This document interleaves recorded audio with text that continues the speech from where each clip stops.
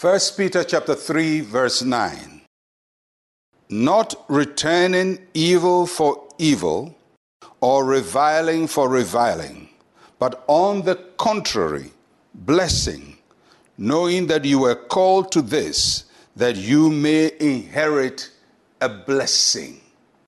The Christian life is a very different life from our natural life. Our natural life is based on paying back people what they have done to you.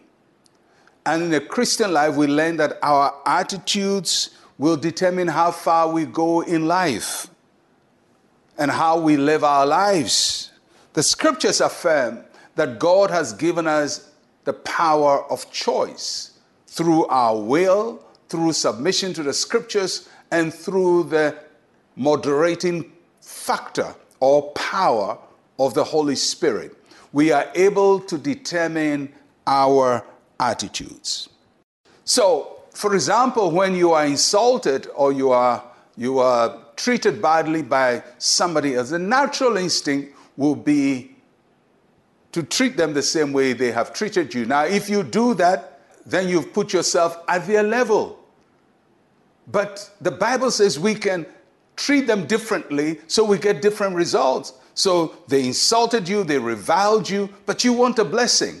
So the Bible says you bless them so that you can get a blessing back. We choose our responses. As difficult as it is, God expects us to choose different responses from how we are treated.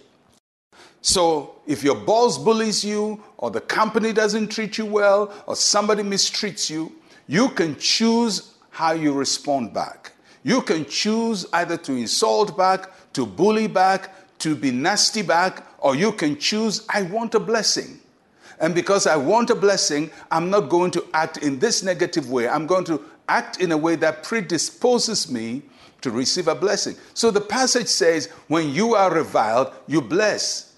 Why? Because you will inherit a blessing. So you want God to be good to you, then you're going to act in such a way that God's goodness becomes your portion.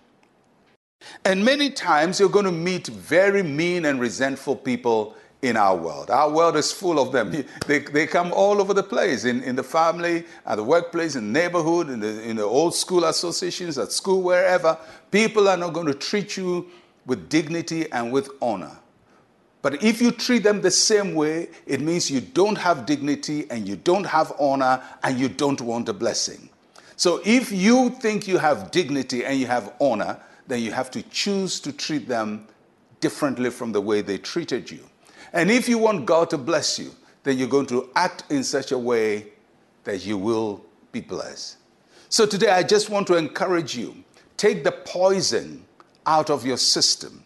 Don't let people poison you with their bad attitudes. Don't let people poison you with their bad treatment. Don't be like them, because what value it is for you to be as nasty as the nasty person when you think you are not a nasty person. If you think you are a good person, you are a right person, you think that God's blessing is upon you, you think that you want your life to be better, then you're going to choose different responses to wrong treatment. And that's what I just want to encourage you with. As you go through your life, choose your actions, choose your reactions, choose your responses. Treat people well if they don't treat you well. Be kind if they are not kind. Be good if they are not good. Speak well of them if they speak badly of you. Because what you're looking for is not from them. What you're looking for is from God. The blessing of the Lord, the favor of the Lord, and the goodness of the Lord. Let us pray. Say with me, Heavenly Father, I want to live as Christ did. Give me the grace to overcome evil with good.